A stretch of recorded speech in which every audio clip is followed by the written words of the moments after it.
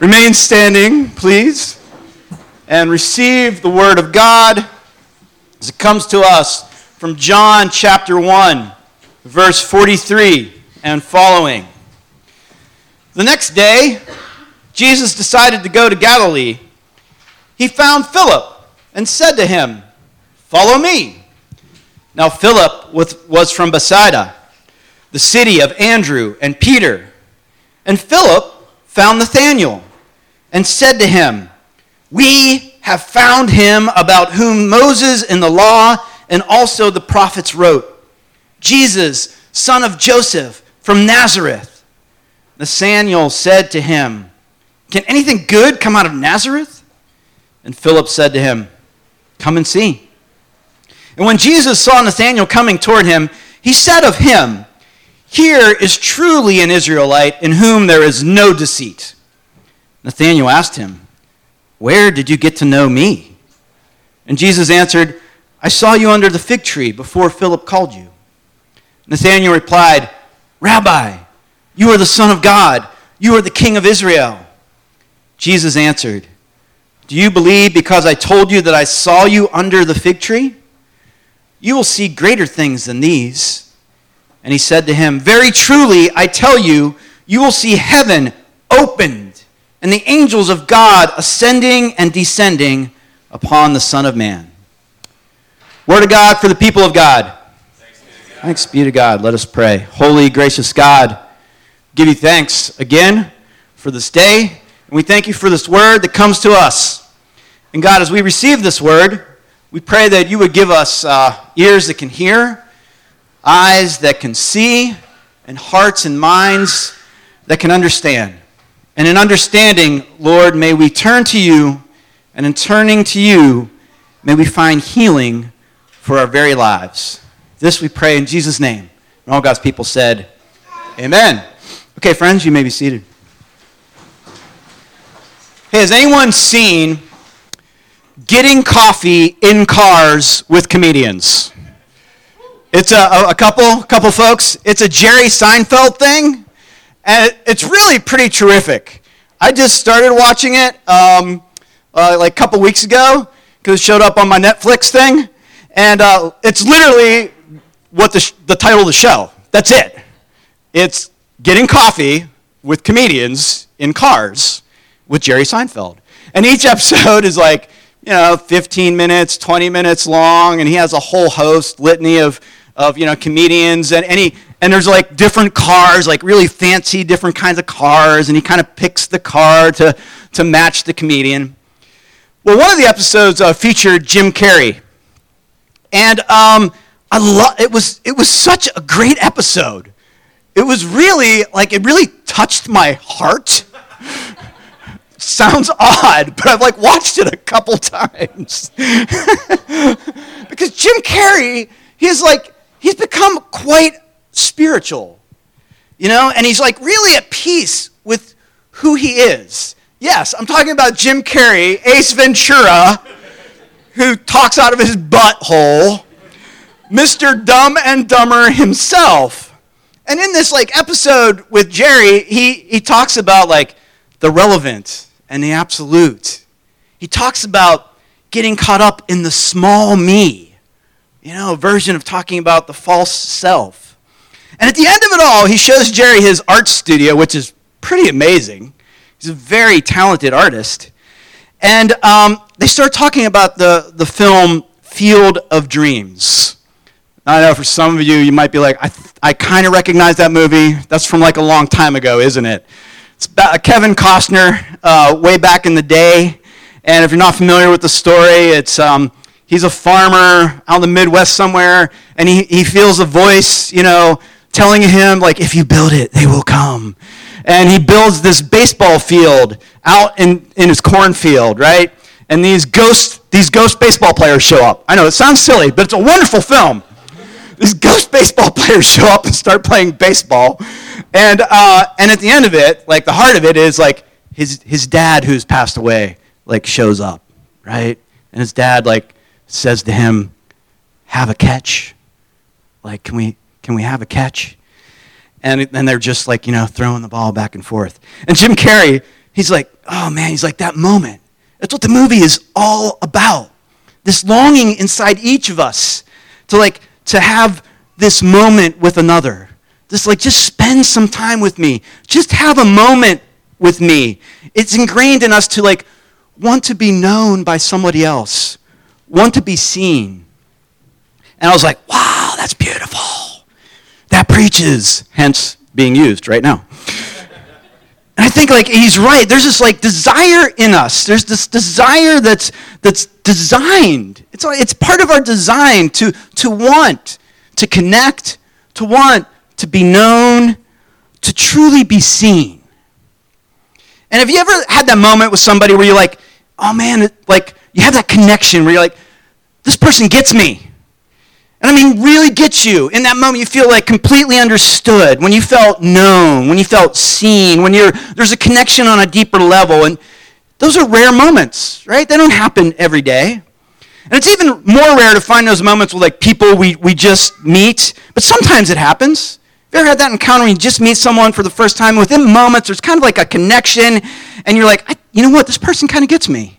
And you feel man, I could kind of talk with this person all day long, and somehow I feel I've known them all my life, even though you're just encountering them for the first time. A moment when we're known and seen. A moment that we all really long for. The core of who we are. And in this story, it seems that Nathanael has this moment with Jesus. A connection that deeply impacts Nathanael. An encounter where he feels known and seen. Now, let me set the scene, what's been happening here in John chapter 1 so far. And just right now, the verses before this is Jesus calling his disciples. And he first calls out to Andrew and some nameless other disciple. It just says Andrew and another guy. And then Andrew gets so excited about his encounter with Jesus, he goes and finds his brother Simon, brings Simon to Jesus, and Jesus immediately renames Simon Peter upon meeting with him. And then Jesus finds Philip and says, Philip, follow me. And Philip starts to follow Jesus, and then Philip's so excited about this, he goes and gets Nathanael. Now, a brief word about this guy, Nathanael. Now, he's not that name, Nathanael, is not one of the names that you would read in a list of the 12 disciples that are listed in the other Gospels, Mark and Luke and Matthew. But it has been suggested that this Nathanael is actually Bartholomew, which is one of the 12. But whether he's actually one of the 12 that follows or just another person that has an encounter with Jesus, it doesn't really matter. He's someone who encounters Jesus and has this experience of Jesus. Now, Nathanael and Philip clearly have some sort of friendship. Because Philip goes and seeks out Nathanael after encountering Jesus and says, we have found him. Well, found who? Well, Philip says, the one that Moses in the law and the prophets spoke of. We found the one. It's a significant claim. I mean, it's a significant find because the prophets and Moses have been speaking about the one for literally 1,000 years. And Philip says, we have found him. And I wonder if Philip and Nathanael have been in conversation about this over the course of their friendship, maybe over the course of their life. That they've been seeking this. They've been studying it. They have been pondering it. And now Philip says, we found him. We found the one. And John, chapter 1, has been setting the stage for this whole understanding of Jesus as being the one. There are so many descriptor words of Jesus in John chapter 1. Sometimes just go through it and highlight every descriptive word you find about Jesus, and you'll find that Jesus is described as the Word of God, and word in the Greek meant logos, and logos really kind of referred to the energy that is around us, to the energy that connects all things. I've been fond of saying the logos is like the force, yes. And here we have Jesus being likened to this logos, to this energy that's connecting all things. Jesus is also called the light of the world, the Lamb of God, Son of God. He's referred to as Rabbi, Christ, and Messiah. All descriptive words pointing to Jesus as the one. And so Philip comes to Nathanael. He's all excited. And he says, we found it. This is it, dude. And what's Nathanael's response? Dude, Nazareth? Can anything good come from there? As Nathan pointed out earlier in the scripture, or in the service today. Can anything good come from there? And it's not surprising that this is his response. Because remember, we've been waiting for 1,000 years for the one, the Messiah, to show up. And he shows up in insignificant Nazareth? I mean, it's a little bit anticlimactic. I mean, really. It's kind of like saying, hey, guys, guess what? I found the Messiah. Really? Where? He's in Johnstown. No offense to Johnstown. But it would be like, Johnstown? Really? Johnstown? Are you sure about that? I mean, it makes you kind of think, I wonder what Nathanael's mindset was as Philip came to him. I mean, Nathanael in this reading could have come across as cynical, as maybe jaded. Like I said, maybe he's been looking for this all his life, and maybe he's been duped before. Maybe there have been others that said, oh, this is the one, this is the one. So his response is guarded. He's skeptical. Really? Now? From there? Why? But Philip just says, come and see. You have to come and see for yourself, then you can decide. And so Nathanael gets himself up, he goes with Philip, and as soon as Jesus sees Nathanael, he says, here is an Israelite with no deceit. Other versions translate it as he says, here is an Israelite in which nothing is false. Seems like Nathanael is a pretty straightforward individual, and it's quite an interesting first observation that somebody would have about somebody else. That as soon as Jesus sees Nathanael, he speaks to his character. He speaks to his core. There's no like small talk. What do you think about the weather, Nathanael? He gets right to the heart. And there must have been something about it that like struck true with Nathanael. Something that Philip probably could have testified to as well if he's been friends with him for a long time. Because Nathanael doesn't go, no, that's not me. Or like, and it's not like out of a place of pride, but he just simply responds, maybe rather surprised, shocked, like, where did you get to know me? How do you know that? And then Jesus mystically answers, well, I saw you under the fig tree just before Philip came and got you. I see you.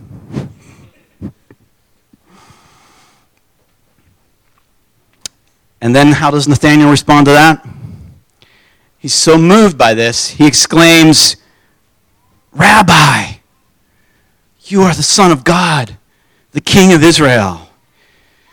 Man, that is like a fast turnaround. From what good could possibly come from there to you are the Son of God. You are the King of Israel. And it makes me wonder, what did Jesus really see under the fig tree? What was Nathanael up to when he was spending the time under the fig tree? You see, the fig tree in the Old Testament is a symbol of home. It's used as a symbol of home. And then in later times, the fig tree was known as the place of prayer and study and meditation. And so does this encounter allude to something more than just being under the fig tree, hanging out? Was Nathanael under the tree in a posture of prayer or meditation? Was this his sacred space where he might start his day Did he have like a particular thought or concern or prayer while he was there? And Jesus comes and says, I saw you there. Meaning not just I somehow mystically saw you there, as in a place, but I knew you there. I know what you're thinking about, concerned about, praying about. I saw you there. Jesus is saying to Nathanael, I am with you under the fig tree in all the concerns of your day, your life. I see you. Right, Josiah?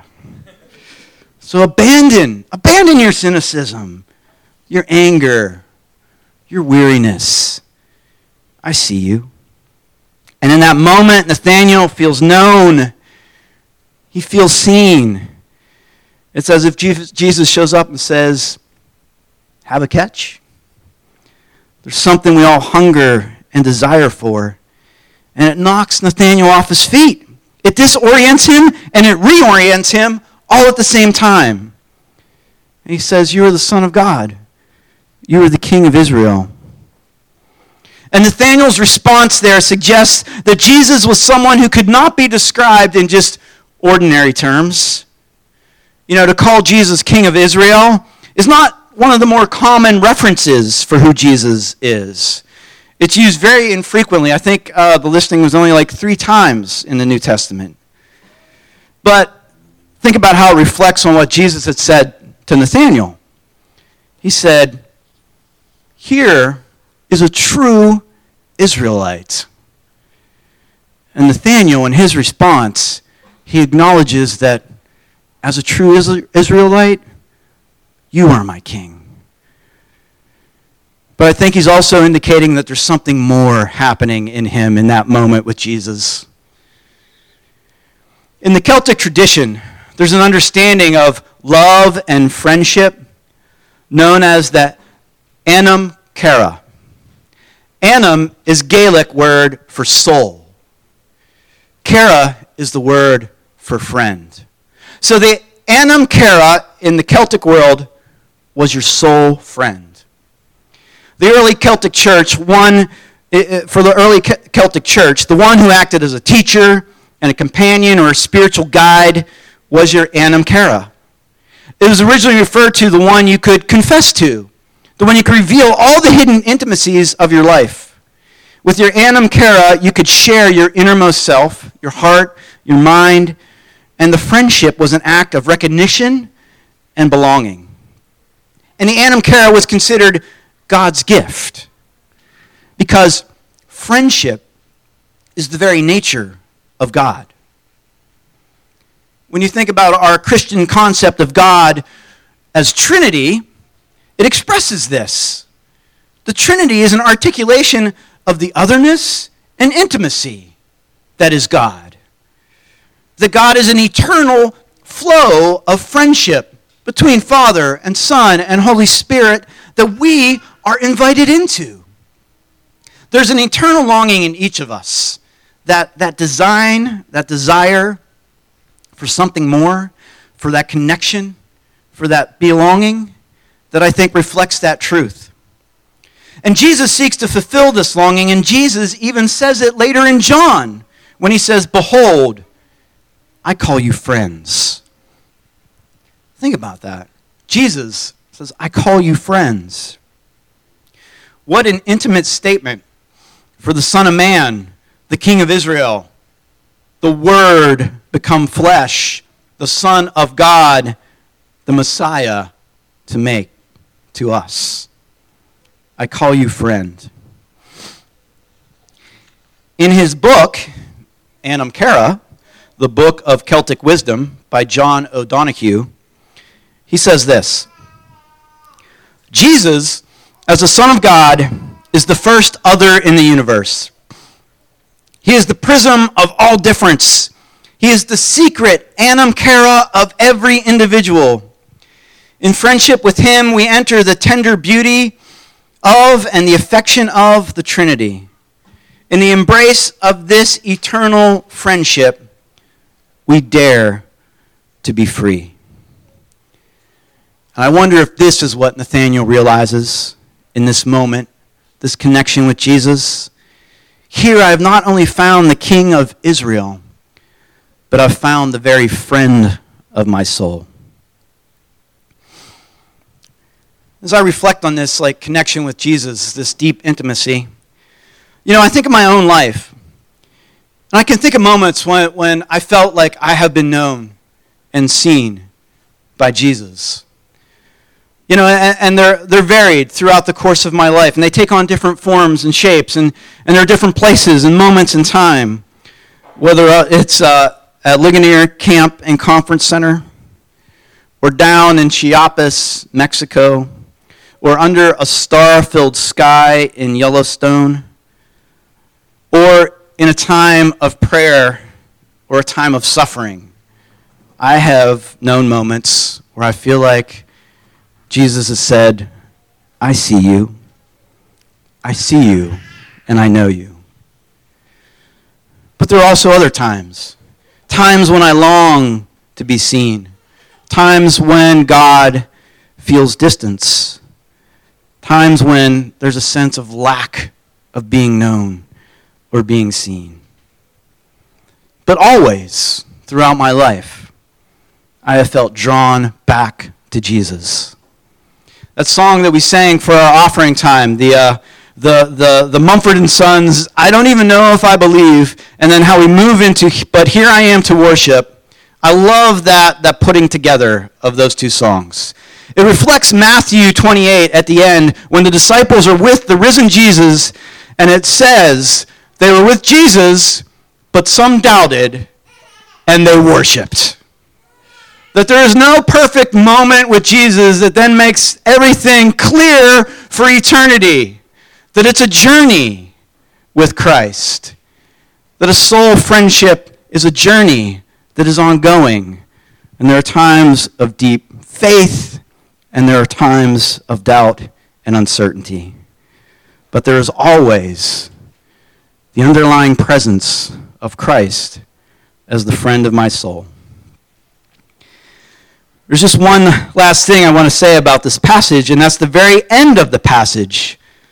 It's very interesting because I think after this moment with Nathanael that Jesus has where Nathanael's like, there's something here, my soul friend, that Jesus wants to say one more thing. He wants to point to the fact that this is great. I'm glad you feel that sense, but this is a journey. And here's what I want you to know. Jesus wants to take things even deeper. He says, I'm glad you believe because, I saw you under the fig tree. But here, you will see even greater things than that. You will see heaven open and the angels of God ascending and descending upon the Son of Man. And of course, this is to call to mind for us the story of Jacob and his dream in Genesis chapter 28, where there is a ladder set on earth reaching up towards heaven. And the angels are going up and down a ladder, ascending and descending. And that vision of Jacob signified communication between the things above and the things below, or between the things that are seen and the things that are unseen. Only here, in these words of Jesus, do you hear what the ladder is replaced by? It's replaced by the Son of Man. That Jesus becomes the link between the two. That Jesus is the ladder between heaven and earth, between things seen and unseen. That heaven is now brought to earth. That Jesus is the revealer of the heavenly things. And to know this is to begin to see greater things. That Jesus says, yes, you started to get it, Nathanael, but the fullness will take time. Yes, Jesus is the fulfillment of the prophecy, but he's also the revealer of the fullness of God. And Jesus is the means of making the unseen, the Word, now seen in flesh. And that the heavens are opened. And the way that this is written means in the Greek that it's opened once and for all. It remains opened. It is not going to be closed. Opened in such a way as to never be closed again. Open to all of God's children. And so I think this right here is just an invitation from Jesus.